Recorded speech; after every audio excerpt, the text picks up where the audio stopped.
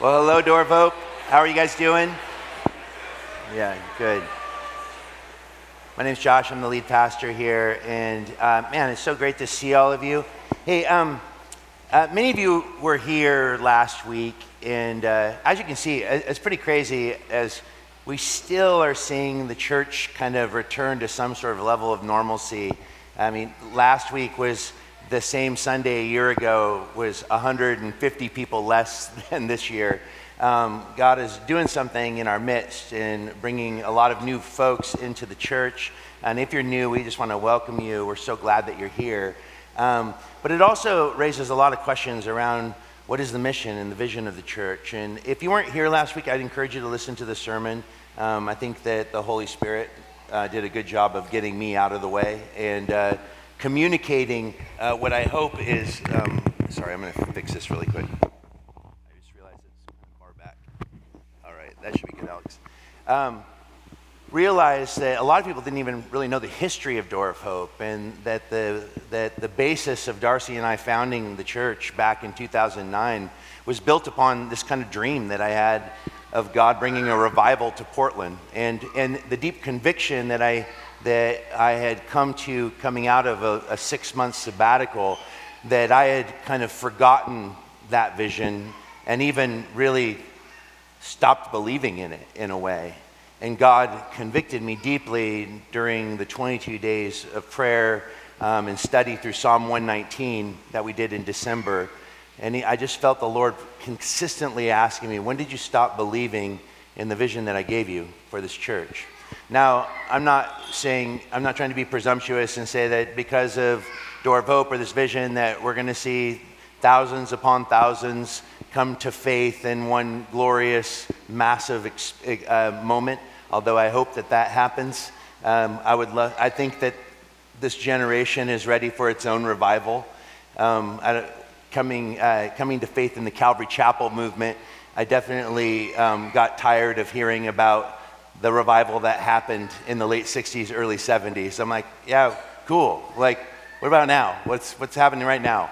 And when I say revival, I just mean God working in a magnified way, the same way he always works. Every revival is what I would call almost a precursor, or the way that God, it's like a shaking that shakes the world, that reminds us that the God that we believe in and the work of Jesus and the role of the church, that God has not forgotten his covenantal promises, that he's not given up on the world, that he's still at work. We live in the age of grace, and that they're precursors to the great earthquake that will come when Jesus returns. And they're meant to remind us that God is very much here, and it's possible that we just didn't know he was in this place. And so my prayer for revival, it must begin with personal revival for each of us. A reawakening to the presence of the living Christ.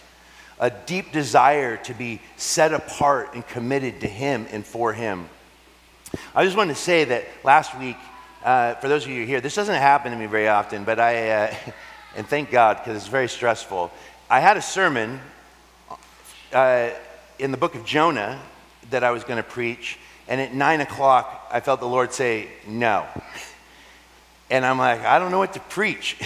And I was just getting ready to walk out the door to come to church. It was like 9:15 or something, and the Lord gave me that outline, and I stepped up here with no notes, just that outline, and I was like, please Jesus, show up. You know, I once heard a preacher say in Philip Brooks' How to Preach, he said, the best preaching I have ever heard is extemporaneous preaching, which is preaching without notes.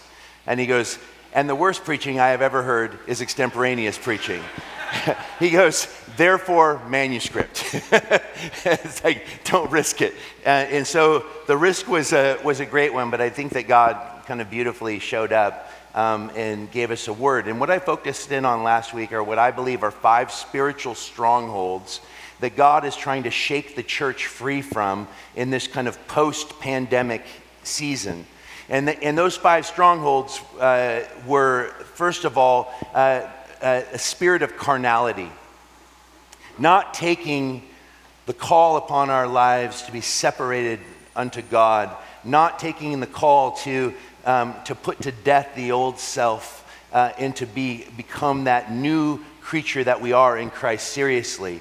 Continuing to fool around, as Lewis says, with drink and sex and the pleasures of this world as a way of escaping the difficulty of existence. I talked about the spiritual stronghold of pride, and that is those that in their mind think that they are right with God, but in actuality they have elevated themselves above those around them. They are always looking down at their neighbor rather than being their servant. And how deeply damaging. In fact, it says that pride is an abomination unto God. And spiritual pride is alive and well in the church today. And all of us are prone to it because pride is essentially the root of all sin. And none of us can escape sin, which is why we need to be in Christ, abiding in Him. I talked about the spiritual stronghold of legalism. And in many ways, legalism is the most dangerous of the spiritual strongholds because the legalist often believes in the core of his being, in the core of her being, that they are right with God. And they are right with God based upon their particular ability to live out a life of what I call selective sanctification. They have set up parameters around their lives that allows them in their conscience to feel all right before God and men, when in actuality they are not depending upon the Spirit and the work of Jesus for their salvation. They think they are somehow contributing to it through their own efforts. I think the spirit of despair was one, based upon the many emails that I received from so many of you, is one that many resonated with. Coming out of COVID, seeing the state that a city like Portland is in, despair is something that is so common in our age. Nothing is needed in the world like a peaceful presence, which is what the church should be providing. But despair is that place where it just is that overwhelming sense of anxiety because we can't see past what is directly in front of us or what our experience is right now, and we've lost our sense of hope that the best is actually yet to come. And then that final stronghold I talked about, which is a really, really damaging one, and that is the stronghold of lovelessness. And lovelessness kind of correlates to pride and to legalism, and that's that idea that I'm all right with God, but I really, it's like, what's the common bumper sticker? I don't have a problem with Jesus. I just have a problem with His followers. Often Christians have that very view. This is one of the reasons people leave the church. I like Jesus, I just don't like the church. Well, what they mean by that is I don't like other Christians, which is a pretty presumptuous thing to think that somehow they're somehow more likable. Every person that's left the church because they say the church has hurt them are I would argue, are blind to the ways that they contribute to the hurt. And their escape from the church doesn't mean that they are somehow innocent. They don't get to wash their hands of their own sin that they brought to it, and abandoning the very mission that Jesus Himself established as the means by which He would bring the gospel to the earth is deeply troubling. So here's what I want us to focus in on today, because it's a word that I think is essential to answering what should we be looking to if we want to truly allow God to shake away these strongholds from our lives. And I think it's wrapped up in the word holiness. Holiness. I want to just begin by making a few statements about holiness, because whatever one of those strongholds is your stronghold, and all of us have a leaning toward, the fact is we probably will shift through them, maybe have many of them at once, because I know that I can wake up in the morning absolutely zealous for the things of Jesus, by afternoon be a raging hedonist, and by the evening be a practical atheist. So just know the fickleness of the human heart is amazing, how we can move through these various ways that are actually in opposition to what God has proclaimed over us, if indeed we are Christians. First of all, for the carnal, the word holiness is like a cosmic killjoy. It's a way we hear that word and we think of, and notice I said we, because because I just immediately placed myself in that category of carnal. And I would say one of my weaknesses is I'm a person who lives under the motto, more is more.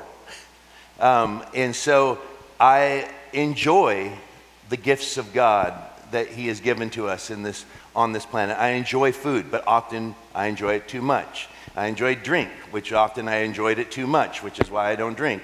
My tendency is toward an excessiveness. And for the carnal person, I know for myself in the past, when I would hear the word holy, I would immediately think prudish, Puritan, not fun.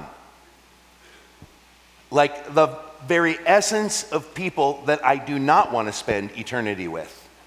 It's like the people that don't know how to laugh at a boyish joke, you know, where potty humor is off-putting, where you know, the one that's like, it's like they're so disciplined in every arena of their life, it's like they don't even have time to smile.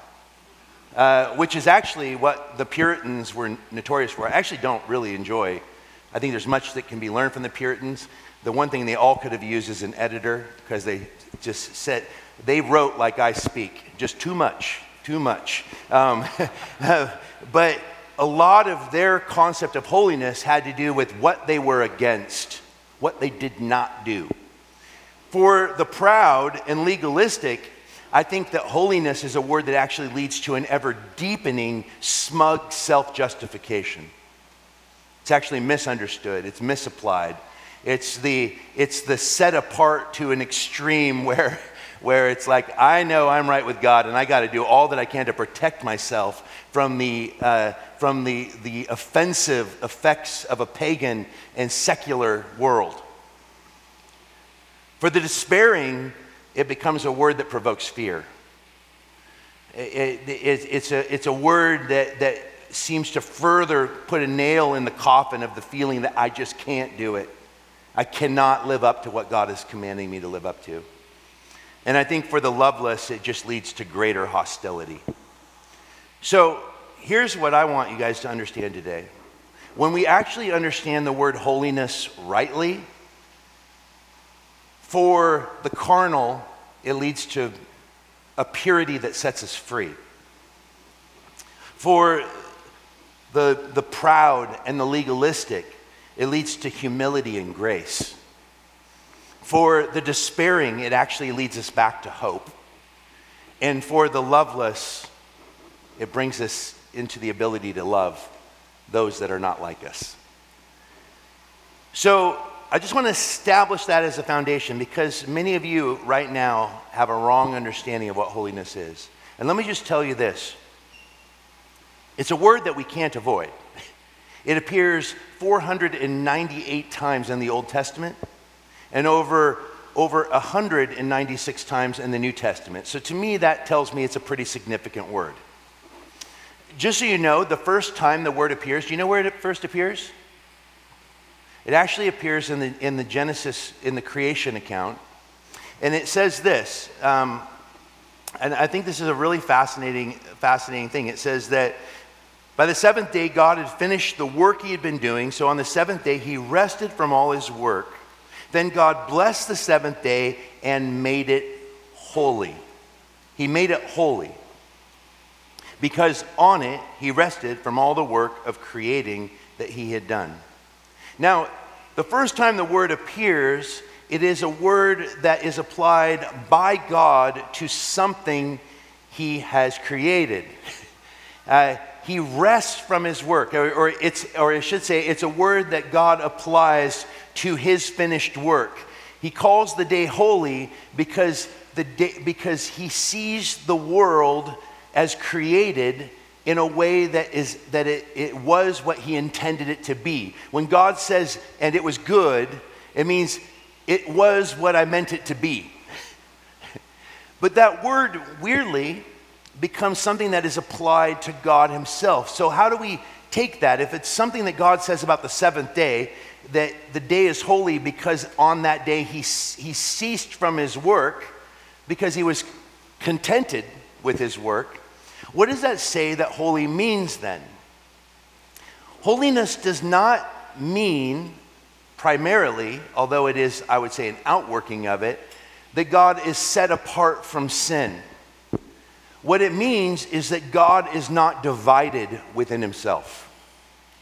That his whole being works in alignment with his perfections. That his love is not in contradiction to his wrath, for his wrath is not an essential part of his being. It is the outcome of his of his love being violated. His holiness is that God is undivided in himself. He is and can only be what he is, which is good. So what does that mean when we are told to be holy? What does that say about what it means to be unholy? It means in its core that we are divided in ourselves and at enmity with the one who is not divided within himself. In other words, something has entered into the creation that God said, this is what I intended it to be, and made it what he did not intend it to be. In other words, it became infected with something that was produced within his creation, but not created by the Creator himself. God is not the creator of sin.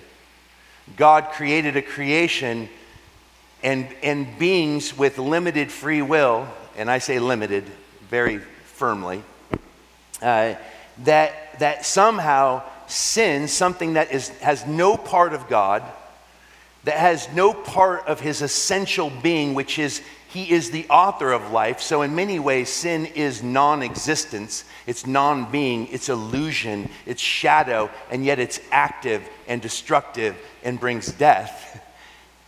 That thing which is not of God and not what God intended is what creates what we would call unholiness. It's called sin. And when sin entered into the world, it made the holy God now at odds with his own creation, because the creation became something he did not intend it to be. Now the good news in all of this is that God in his holiness does not mean that he separated himself from sinful humanity. In fact, the scripture declares the exact opposite. It says that he who knew no sin, God, Jesus, the Son of God, the second person in the Trinity, became sin, which means that God has the ability to take that which he did not create nor intend and somehow weave it back into his redemptive purposes to accomplish the very thing that he cannot not be, which is holy. Now, if that's making your head hurt, good. It's making mine hurt as I speak it. So here's the point. Holiness is not some sort of prudishness where we stop having fun. Holiness is about becoming whole once again. Now, here's the thing. It's so fascinating. Jesus said, I have spoken these things to you that you may have peace. But in this world, you will have tribulation. But be of good cheer, I have overcome the world. And I would argue that to be unholy is to be in bed with the world, which makes us divided within ourselves. And to be in Christ means that we become conduits of grace in the world that is fallen and actually find peace within ourselves. In fact, to be at peace with the world means that you are at enmity with God. To be at peace with God, to be holy, means that you now have entered into a war of righteousness. And that war of righteousness is not fought with the weapons of the world. It's fought with the weapons of grace. It's fought with the weapons of prayer. It's fought with the weapons of being the least. It's about being broken bread and poured out wine. It's about representing the sacrificial lamb, which means that our lives now are laid down for the good of those that are actually at enmity with God. Because when we reflect the sacrifice of Jesus in our community and in our lives, when we become holy, we become a people that, as Jesus said, when I be lifted up, I will draw all people to myself, What you need to remember, though, is that though all people may be drawn, not all people will respond the same. Because as Jesus draws, he is also the sword that divides. And this is my point, guys. Holiness in the church does not allow the world to remain neutral about Jesus. Holiness in the church does not allow the world to remain neutral about Jesus. And I think the church's ineffectiveness in the world is because the world actually doesn't care. Because they do not see us as a threat, nor do they see us as a hope. We're not dividing the world is just ignoring us now. So how do we become a holy people? Well, let's begin by this. Holiness, first and foremost, means to be in Christ. I just want to say that for the carnal Christian, the proud Christian, the legalistic Christian, the despairing Christian, the loveless Christian, although all of those words that I applied to Christian puts you at odds with what it means to be a Christian, it doesn't mean that you are necessarily not a Christian. In fact, I add Christian to it because as Christians, we often become those things. So the first thing I want you to know is that if you indeed are a Christian and Christ is in you, you are declared holy. But you have not learned to become the thing that you are. So, look what it says here in Hebrews chapter 10, verses 9 and 10. Then he said, "Here I am. I have come to do your will." He sets aside the first to establish the second, and by that will we have been made holy through the sacrifice of the body of Jesus Christ once and for all. The "here I am, I have come to do your will," the writer of Hebrews is saying that is Jesus. And Jesus is one who is better than Moses, one who is better than the Levitical priesthood, one who is better than the tabernacle, one who is better than the sacrifices of the priests, because he himself is the final mediation of God, because he himself is the new priesthood in the order of Melchizedek, not in the order of the Levite. It's an eternal priesthood because he himself is also the sacrifice itself, and he is a once and for all sacrifice. And the purpose of Hebrews is to show us the supremacy of Jesus over all things. And he says, and by that will we have been made holy. Notice, we have been made holy through the sacrifice of the body of Jesus Christ once and for all. Now, look what it says in Hebrews 10, verse 14. "For by one sacrifice he has made perfect forever those who are being made holy." All of us who are born again and regenerated by the blood of Jesus have been declared perfect. How many of you, if I could get a show of hands, view yourselves as perfect? But you are. But you're not. What was Luther's famous line? "Jesus saved me from sin. Why didn't he save me from sinning?" The great complicated reality of the gospel is this, is that there is a now and not yet reality to our lives. Remember when I gave the message on the similitudes? You are the light of the world. You are the salt of the earth. That the Christian life is about becoming what we already are. And here's the thing. This tells us something about holiness, that holiness is not something that we achieve by pulling ourselves up by our bootstraps. It's something that is found in Jesus, which tells us that the most important thing we must ask ourselves is, am I in him? Jesus says, "I am the vine, you are the branches, he who abides in me." That word abide, literally, it's a word that gives us location. It's about being in Christ. That means that Christ is the dwelling place of the believer, and the safest place is to be in him. Now, the good news is that Jesus says, "I will leave the 99 to go find that." Here's the thing, all of us will be the one that wanders. Because if Jesus is the only way, that means there's 1,000 other ways to go. And we're going to get off the beaten track, which is what I want to say too. Holiness, the holiness that is proclaimed over the bride of Christ, his church, tells us why it's so important that we live life with one another, because God uses his very people who are conduits of his actual presence to be the ones who continually bring back our wandering selves into that identity that's in Jesus. We need to constantly remind ourselves that we're not here to learn more about Jesus. We're not here to try harder. We are here to meet with the living Christ and know him more deeply.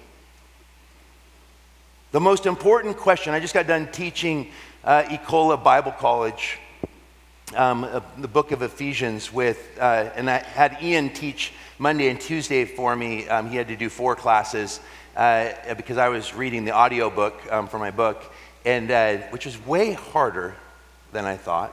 And then I took over on Wednesday and Thursday and Friday, and I had this student come up to me after the class. She said, "You know, Ian, he actually was teaching us Ephesians."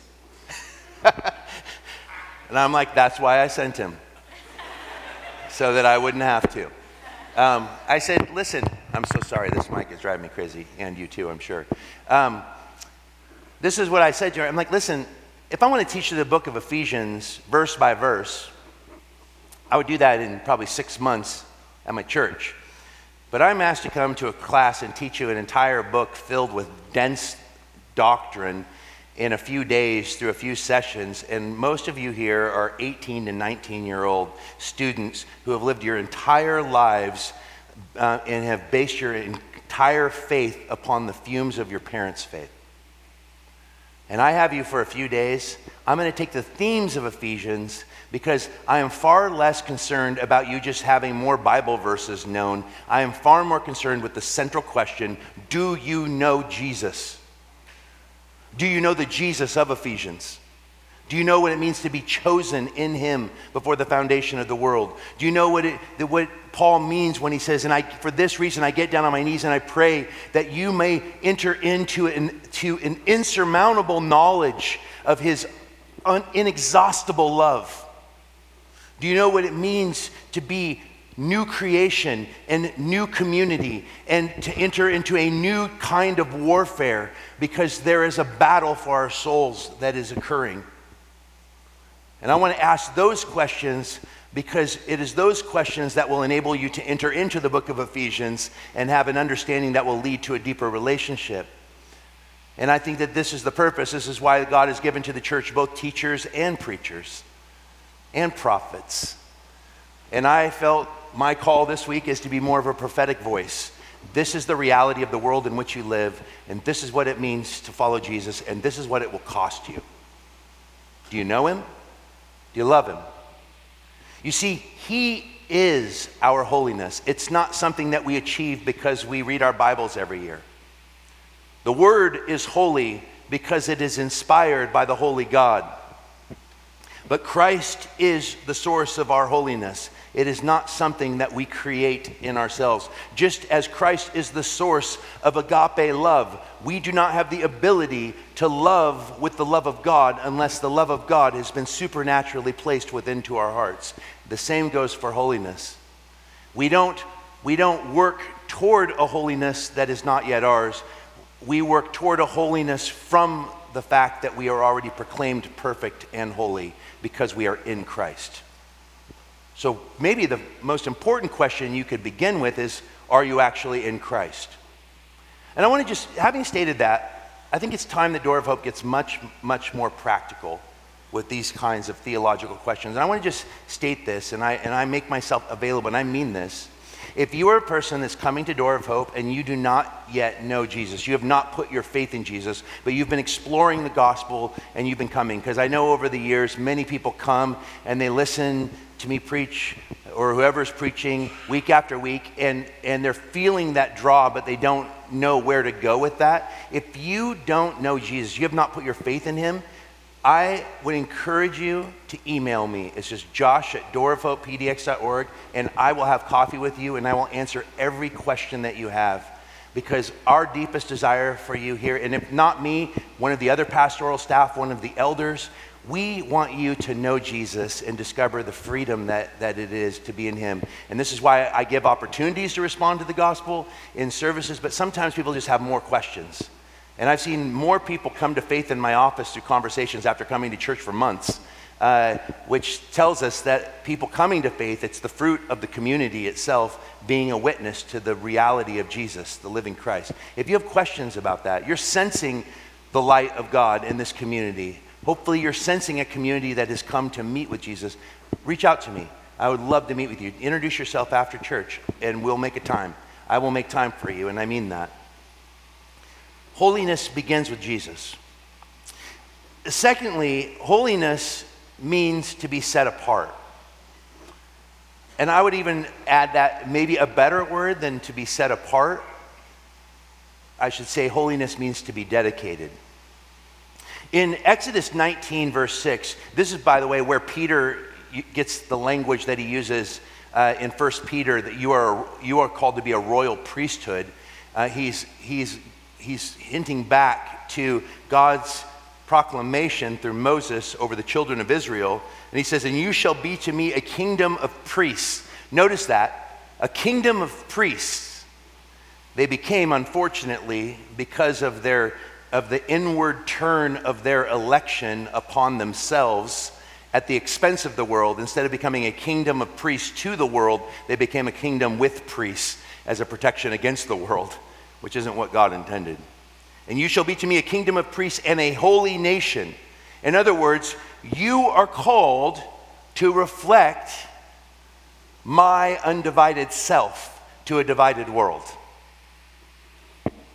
You are called to be a people that are dedicated to me, which means that you will be dedicated to what? His mission. And what is his mission? Well, we have much greater clarity on this from the New Testament. What did Jesus say before his ascension? What is the Great Commission? Therefore, go into all nations and make disciples, teaching them everything that I have taught you, baptizing them in the name of the Father, the Son, and the Holy Spirit. I have chosen you that through you I can bring my saving message to the whole world. This is the purpose of the church, which tells me that one of the great problems that was birthed out of COVID, that was revealed immediately by the fact that churches across the nation and much of the Western world were cut in half, and people have not come back because we forgot that the purpose of the church is to be a witness to the living Christ, and instead we turned our election into some kind of navel gazing where it was about me and Jesus. Which is why so many people say, I don't need the church. When COVID happened, I discovered I could listen to the greatest communicators in the world from the comfort of my home. Listen, the purpose of the church isn't to come and hear me speak or any preacher speak for that matter. The purpose of the church is to come together to witness to the reality of Jesus to a lost world.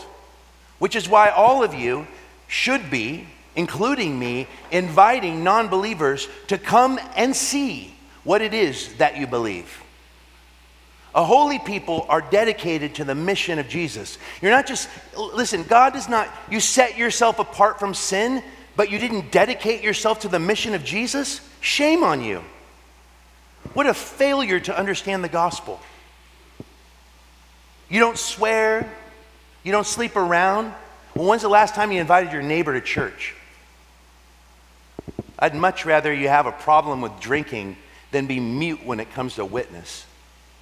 I think there will be many alcoholics in heaven. I'm concerned, though, about those that say they love Jesus but have zero concern for those that are perishing. In fact, it's almost hard for me to use the word loveless and Christian in the same sentence, because I think a loveless Christian is actually not a thing. Leviticus 11:44 says, for I am the Lord your God, consecrate yourselves therefore and be holy, for I am holy. They were to consecrate themselves, that is, be dedicated to the heart of God. And how has God defined himself? How has he defined himself? God has said this. He has said this over his people. What did he declare to Moses? The Lord your God is compassionate. He's merciful. He's abounding in steadfast love. To be dedicated to him means that you will reflect that. It doesn't say the Lord your God, judgmental. Hard to please. Hard to satisfy. Hard to know. That's not what it says. No, it says God is compassionate. It says he brings forgiveness. Yes, it does say that he will not leave sin unpunished. How could he not leave sin unpunished? Because sin is that which violates his holiness, his undivided self. Sin is the very thing that robs him of what he loves, which is people. It's a big problem. But man, I don't know when Christians decided that their responsibility is wrath rather than grace. Because I'm pretty sure that wrath belongs to God. And if God has spared us wrath and has shown us who did not deserve it grace, we should probably move towards our brothers and sisters with the same kind of grace that we have been shown. I think sometimes our harshness with others actually is a revelation of the fact that we ourselves have not truly experienced the grace that we so fully do not deserve. Holiness is not some sort of prudish sinlessness. Holiness, in its first definition, is something that is a gift from God. And we become holy because we are in Christ.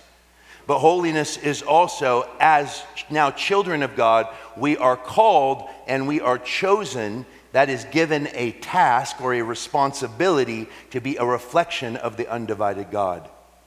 That we are set apart and dedicated to his purposes and his plans, which is redemptive in its nature.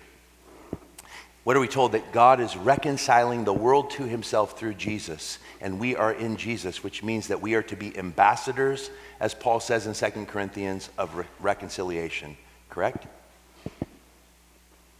Your holiness is defined by your dedication to being an ambassador of his reconciliation.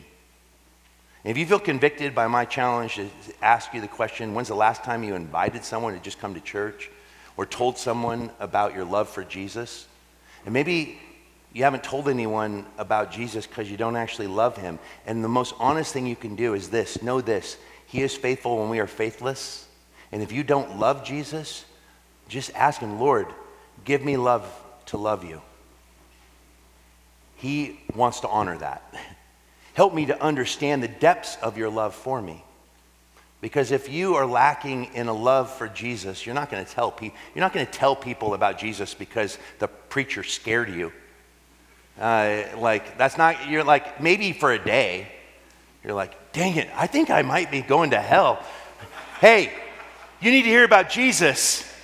But I don't actually love him nor you. That's not very compelling. Like, I believe you believe what you're saying, but why do you seem so scared? There should be a calm confidence, a joy, a peace that flows out of a graciousness that's been birthed in your heart because you know that on your worst stinking day, Jesus is crazy about you. You need to be like Will Ferrell. I'm in love and I don't care who knows. And that's a scene from Elf, one of my favorite, greatest Christian dialogues ever in a movie.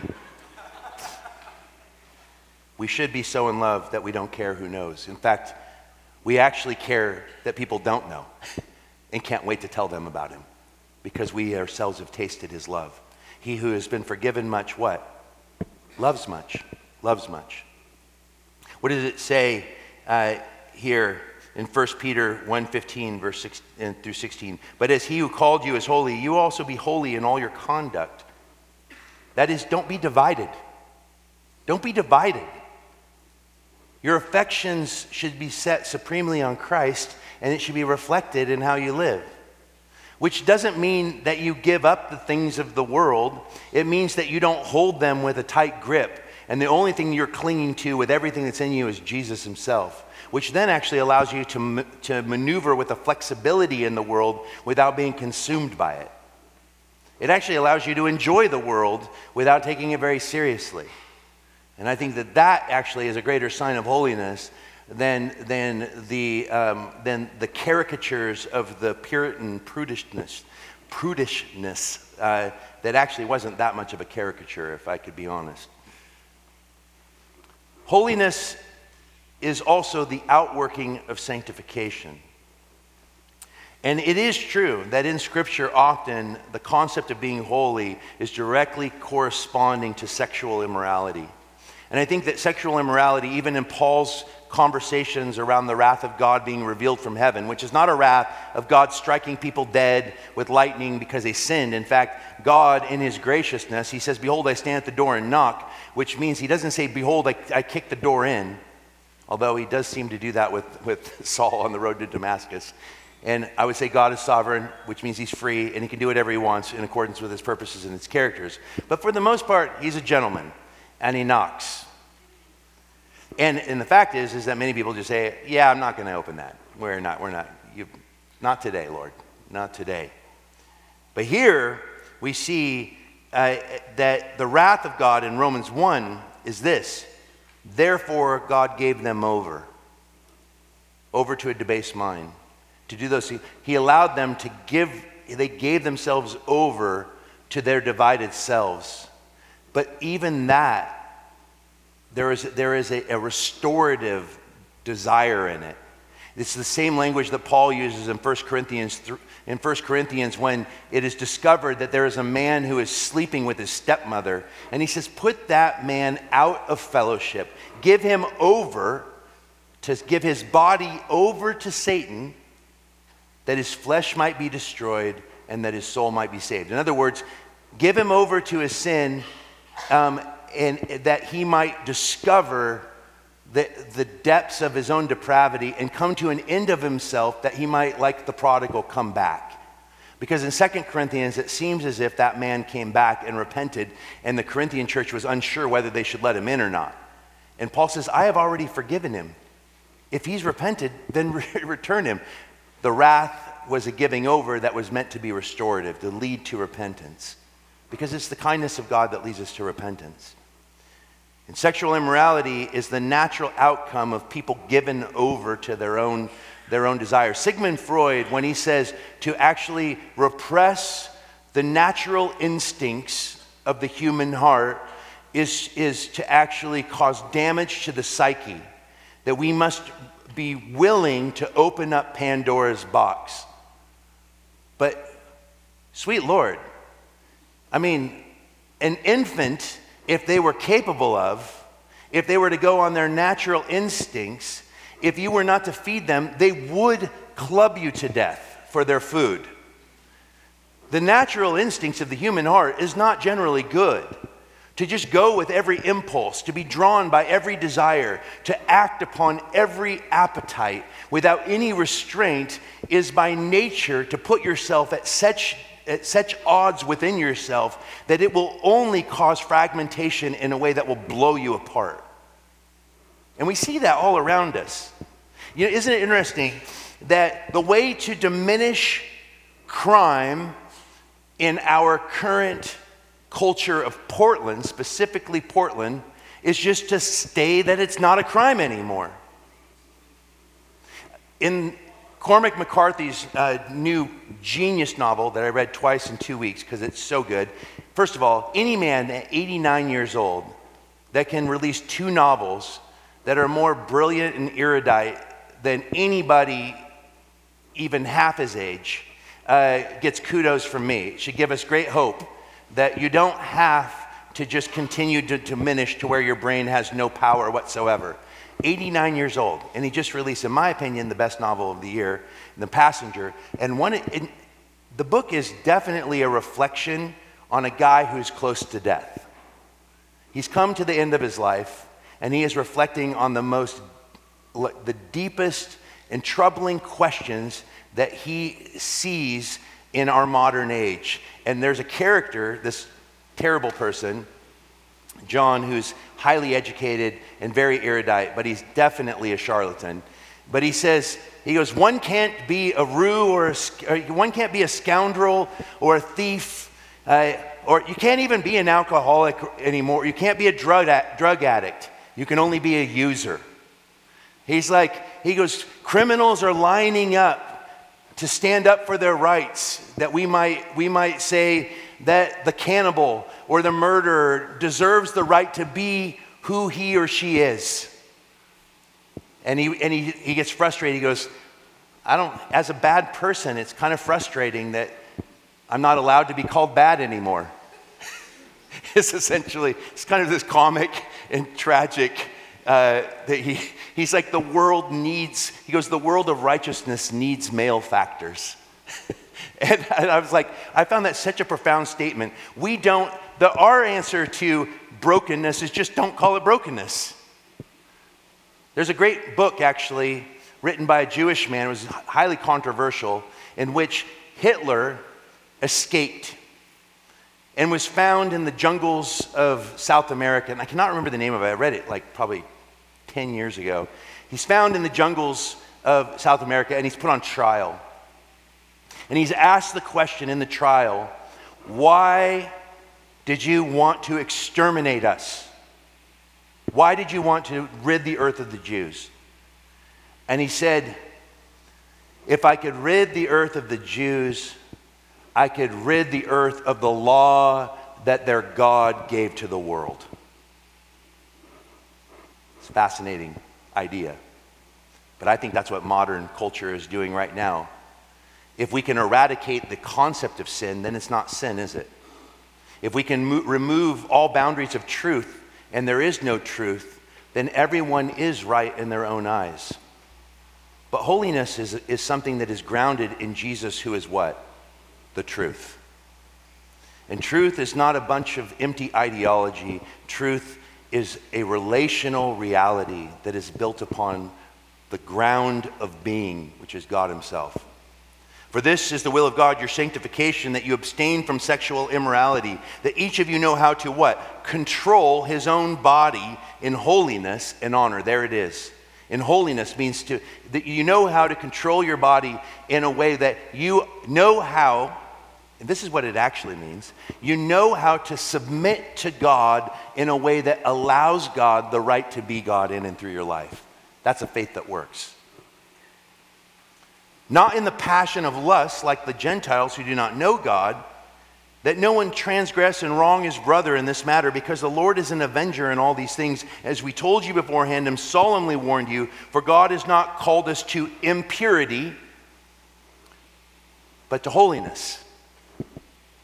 Impurity leads to divided selves.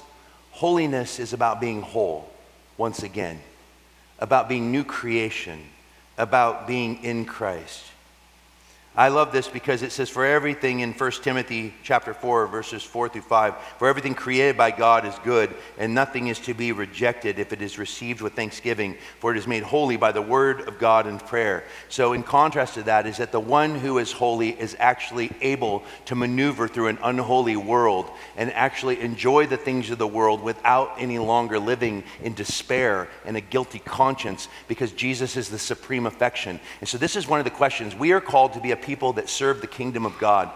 What we have to ask about our own lives is this. If I can just give you some practical insight on this right now, of what does it mean to actually be a sanctified people. It means that we must ask that everything we do, can that thing, that habit, that thing, can it come into service to the kingdom of God? Can it exist under the umbrella of the kingdom of God?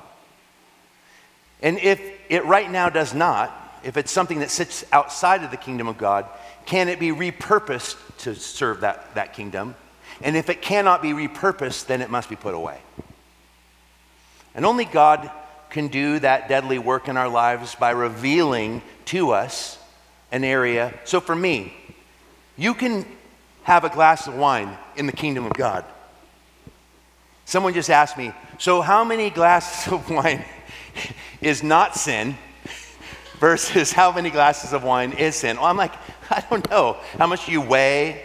How many times have you drank? What's your natural disposition? You know, in certain tribes of indigenous people in Alaska, alcoholism is so genetic, they're so genetically disposed to it that it is illegal for alcohol to be sold in some of the villages, because even the littlest amount, it's like heroin for them. They had to take Aqua Velva off the shelves because people were drinking aftershave to get the fix. That's a significant problem. Probably the answer for them under the kingdom of God is 0 glasses, a glass of water. What a dumb question, A. Chesterton wrote an article on the godliness and joy of being buzzed. I kind of like that. But for me, kind of buzzed means probably going to go for a little more buzzed. So for us, it's know thyself, but you can't know thyself until you know thy God. And when you allow him, who is holy, to be the basis of your being, you now can actually enter into those complex questions that are covered by nuance and gray, and begin to move appropriately. So I'm not here to tell you what you can't watch. Some people are deeply impacted. I knew a guy that said, I will only watch G-rated movies. If my kids can't watch it, then I shouldn't either.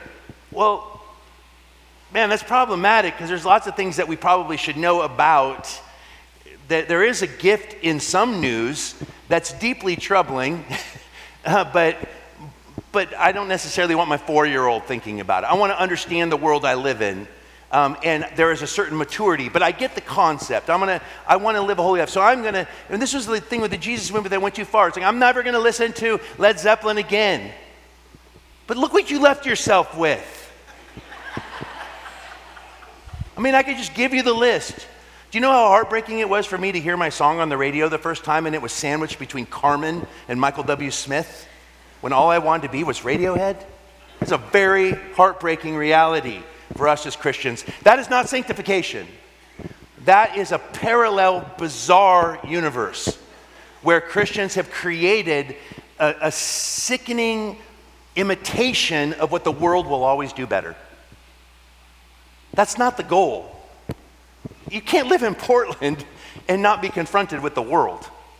And I'm not telling you should listen to secular music, and I don't think you should feel bad if you love worship music. You should only feel a little bad. No, I'm just joking.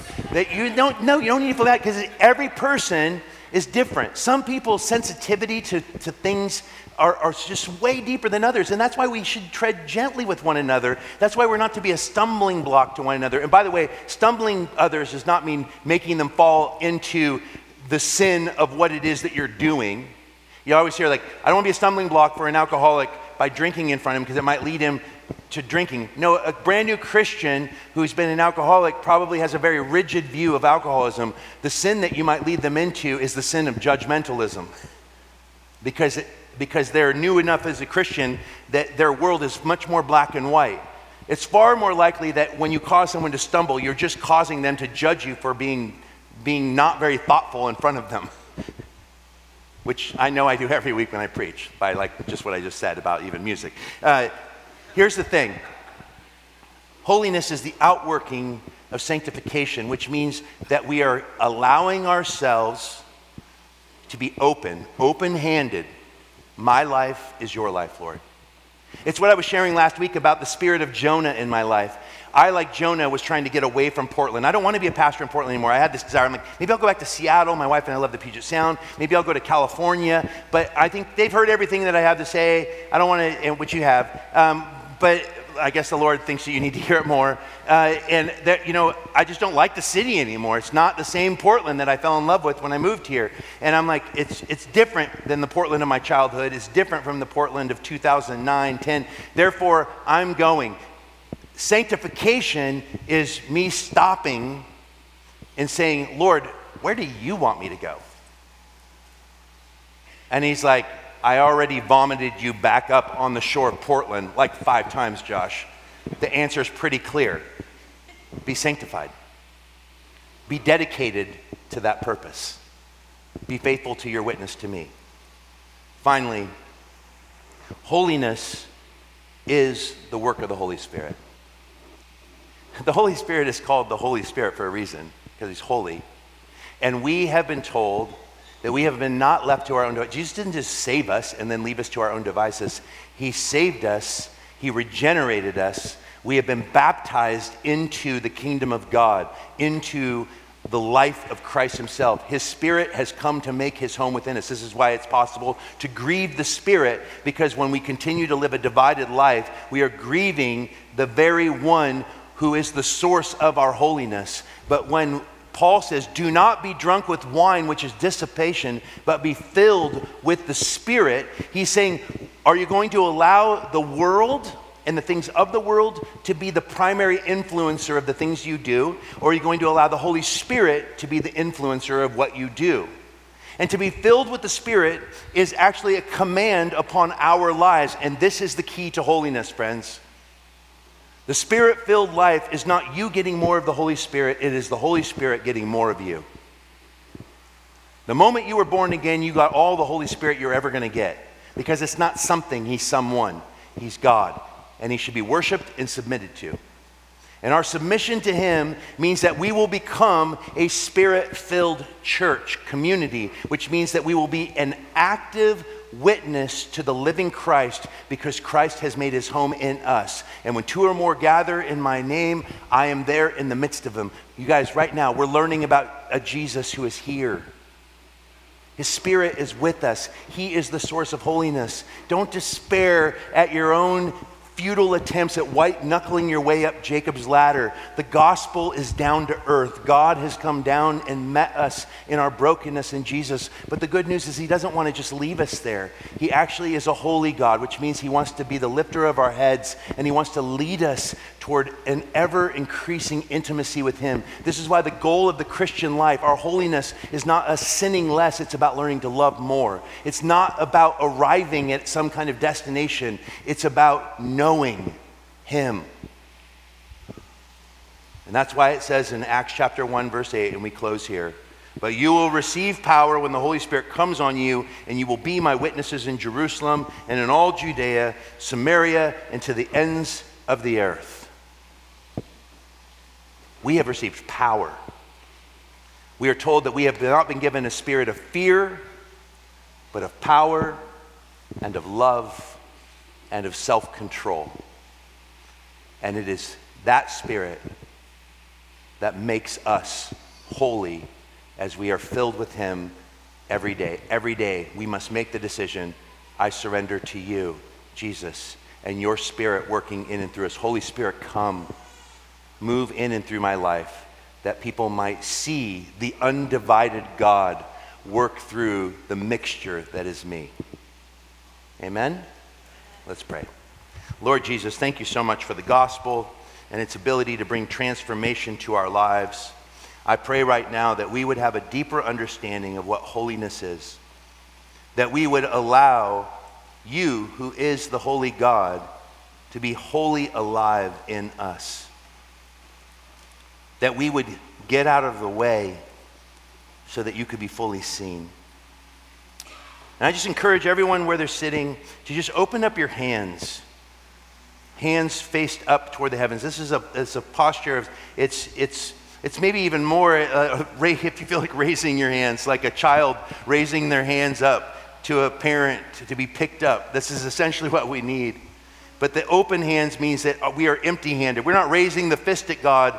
We're not here to fight with him or wrestle with him. We are here to open our hands to a God who has graciously opened up his hands, hands that were pierced for us, hands that bled for us, and hands that now embrace us. To say, Jesus, embrace us with your love. Holy Spirit, come upon our lives. Holy Spirit, make us holy. We submit to that work. Holy Spirit, show us the things in us that put us at odds with you. Whether it's carnality, Lord, whether it's pride, whether it's legalism, whether it's despair, whether it is lovelessness, or if it's all of those things and things I'm not even listing.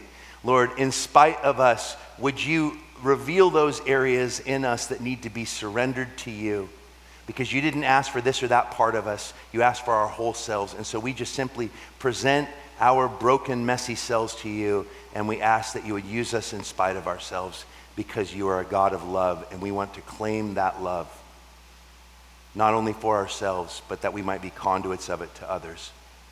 Make us the witnessing church that your church is meant to be, and forgive us for turning your gospel into some sort of self-serving reality. Lord, we want your gospel to serve you, the living God who is reconciling the world to himself. And so with open hands, we receive that commission that we might become ambassadors of reconciliation. We love you, Jesus. Forgive us, cleanse us, make us new. It's in your name we pray. Amen. Hey friends, this is Russ Lacey, one of the pastors here at Door of Hope Southeast. Thanks for listening to this teaching. We always want to encourage you to give to your local church and would never want to supplant that. But if you're a regular listener and would like to help our church as we seek to point people to Jesus and minister here in the city of Portland, we'd welcome your prayers and financial support. Just head over to doorofhopepdx.org and click Give from the menu bar. May God bless you.